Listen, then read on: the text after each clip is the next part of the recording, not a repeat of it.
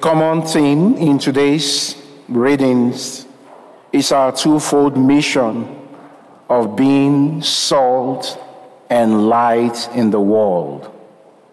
The first reading tells us practically how we can be salt and light to the world, sharing our bread with the hungry, providing shelter for the oppressed and the homeless, clothing the naked. That is how our light shall break forth like the dawn. Christ uses these symbols of salt and light to drive home the message of what he expects Christians to be in the world. But the question is, why salt and why light? In ancient world, salt was highly valued. It was an essential commodity, such that even soldiers were paid with salt. And that wage was called salarium in Latin. Salarium, derived from the Latin word for salt, which is sal. It's also the same word in Spanish. And that's how you begin to understand the word salary, being paid your salary. And then you must have heard the expression that says, or that describes one like to be worth one salt, meaning to be competent and efficient in one's profession. Salt was something, it was called a white gold in those days. White gold. For you to understand better the concept of, what salt meant for the people, you probably must have heard or read the story of the Salt War, which happened around 1540. And the story is about, central Italy. If you go there today, they don't have salt in their bread. They don't put salt in their bread. And it has a very deep history.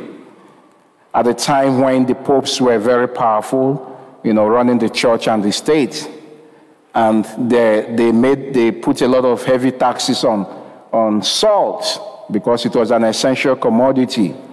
So around 1531, the people of Perugia, of Florence, and Tuscany had an agreement with the Pope Eugene IV, that they could go buy their salt elsewhere. They discovered that the salt coming from the papacy was being too expensive, and the Pope allowed them to go do trading with salt with some other people. But when Pope Paul III took over office, when he became the Pope, he said, I won't go with this policy. Everybody must buy salt from the papacy because we need all the money we can get. So he canceled what his predecessor did. The people of Perugia were angry, and they decided to wage war against the Pope. They set up their own army. The Pope threatened them, cut them off from, gaining any kind of spiritual or pastoral benefit from the papacy and all of that. As if that was not enough, the people of central Italy declared their independence, and then the Pope sent his army over to go crush them. So the Pope's army crushed them all. And as part of their rebellion, they decided they will never buy salt, and they will never use salt to make bread. So if you go to central Italy today, and you find they don't have salt in their bread, tell them to add some salt now. The Pope is dead. And they should forgive the Pope too. There is a street in Rome called Via Salaria, the way of the salt. That was the road that led to the place where they fetched salt from the river. And all of this, buttresses the fact that salt was something very important. And why? Because it was used as a means of preservatives to preserve fish and meat from getting bad. There was no means of electricity supply and refrigerating system. Apart from that, salt will add flavor to food, which is very important. Salt also was used as a healing agent or antiseptic. You know, when you see pregnant women, the amniotic fluid is 98% water and 2% salt. You know, it goes to show how important salt is even for life, for the life of a newborn baby, and more so for the life of everyone else. So when Christ talks about us being salt of the earth, he's very sure of what he's saying. He wants us to add flavor. And he says, if the salt is tasteless, of what use is it? Of what use? Should be trashed. How could salt be tasteless? Then it's worthless. And we Christians should be careful not to be like tasteless salt because of the roles Christ wants us to play. And remember, he calls us the salt of the earth. He didn't call us the sugar of the world. Salt. For specific reasons and for the importance of salt. And how about light? A light is something which is meant to be seen, not to be hidden. We don't light the candle to hide it under a bushel. It's meant to reveal. It's meant to show. I was sharing with them at the 8 a.m. Mass this morning the reason why I couldn't walk out of the door with the altar servers. Unlike at 10 a.m., I was able to walk out. I said at the 8 a.m. Mass, it was still very cold out there. And all the altar servers had more hair on their head than me. So there's no way I would be in that cold. But something had happened over the night. We lost power in my area in Greensboro. Something happened. I didn't know it was in the middle of the night. I just noticed everywhere was cold in the room. My bed was cold. Everything was cold. I couldn't sleep back. Then I said, let me go check the heater. And then I saw that there was lights blinking somewhere from the police or the fire truck or something. And then I checked my phone. There was email from Spectrum and from Duke Energy and all of this. So I said, wow. So I'm going to be in this cold until day breaks and have to drive to Salisbury. So just being in that cold and trying to sort myself out, I couldn't see. I didn't even remember where I kept my torchlight. You know, it took a while. But the moment I found it and turned it on, there was some kind of hope for me to move around at least and start to pick things here and there and start to get ready for my drive to Salisbury. Thank God the water was warm. At least I could have my bath. Yeah. But talking about light, see that how seeing that torchlight made a whole lot of difference for me. And that is what Christians do in the world. That's why Christ is calling us the light. A lot of people are living in darkness.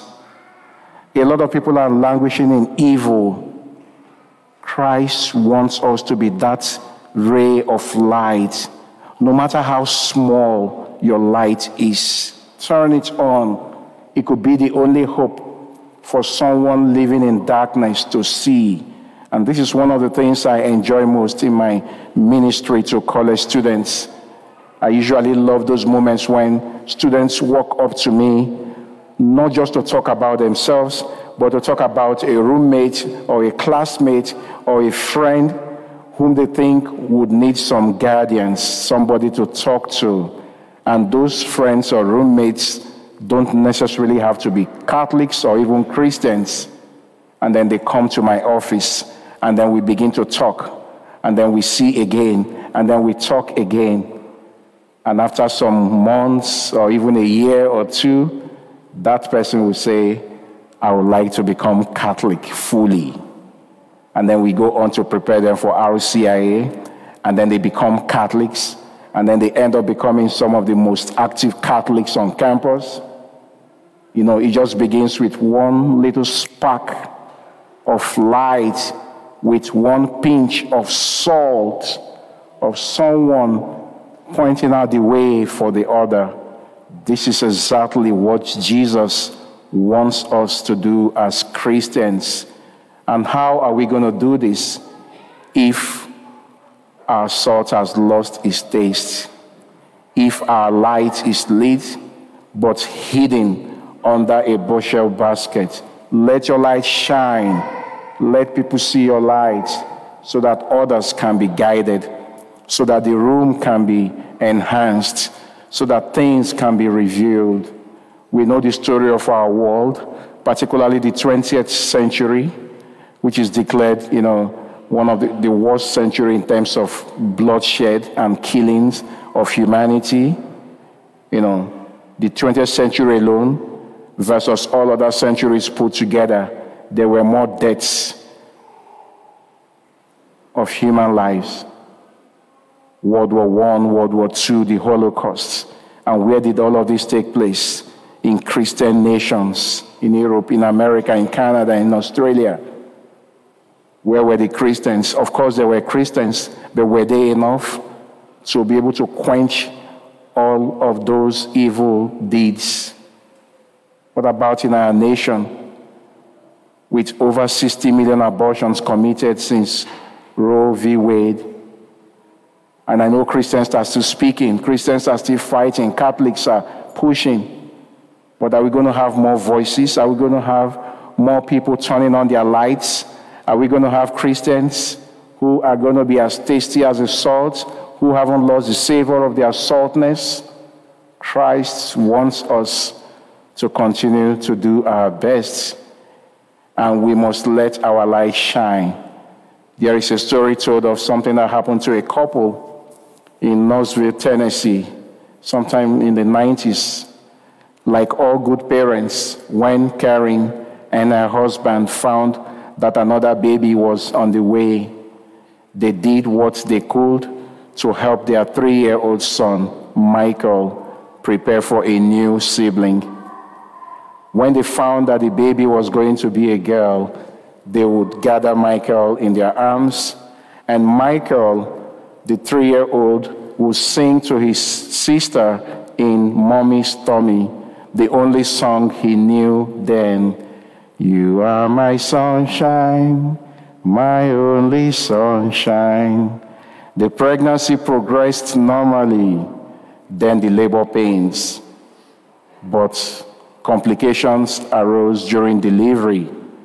Finally, Michael's sister was born, but she was in serious conditions. The days inched by, but the little girl got worse. The pediatric specialist told the parents, there is very little hope. Be prepared for the worst. Michael kept begging to see his sister. I want to sing to her. I want to sing to her, he pleads. But children were not allowed in the ICU. Finally, Karen made up her mind she would take Michael to the hospital, whether they liked it or not, figuring that if he didn't see his sister now, he might never see her alive.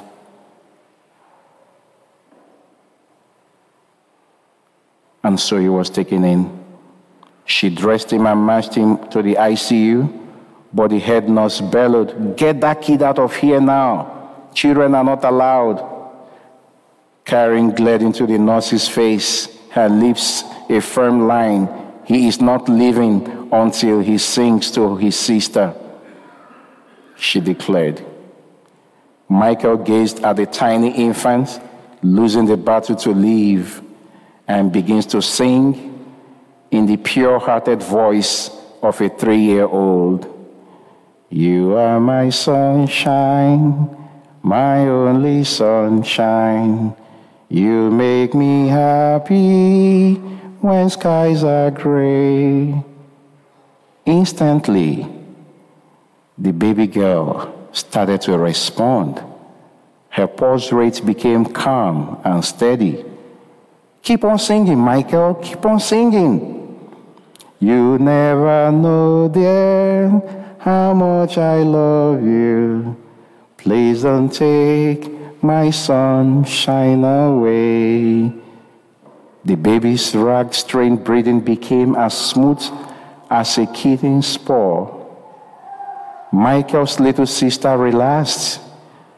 Healing started to set in, sweeping her over again. Funeral plans were canceled. The next day, the very next day, the little girl was well enough to go home.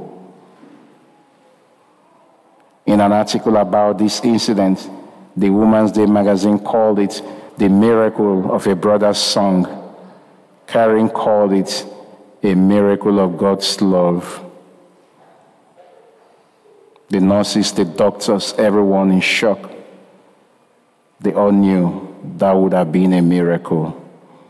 Yes, indeed, love is stronger than death. We are the salt of the earth. How are we flavoring the world? We are the light of the world.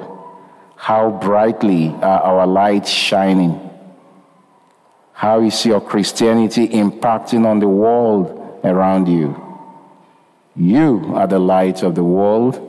You are the salt of the earth, not someone else. You, Christ actually meant it. You are the salt of the earth. You are the light of the world. This little light of mine, I'm gonna let it shine. This little light of mine, I'm gonna let it shine.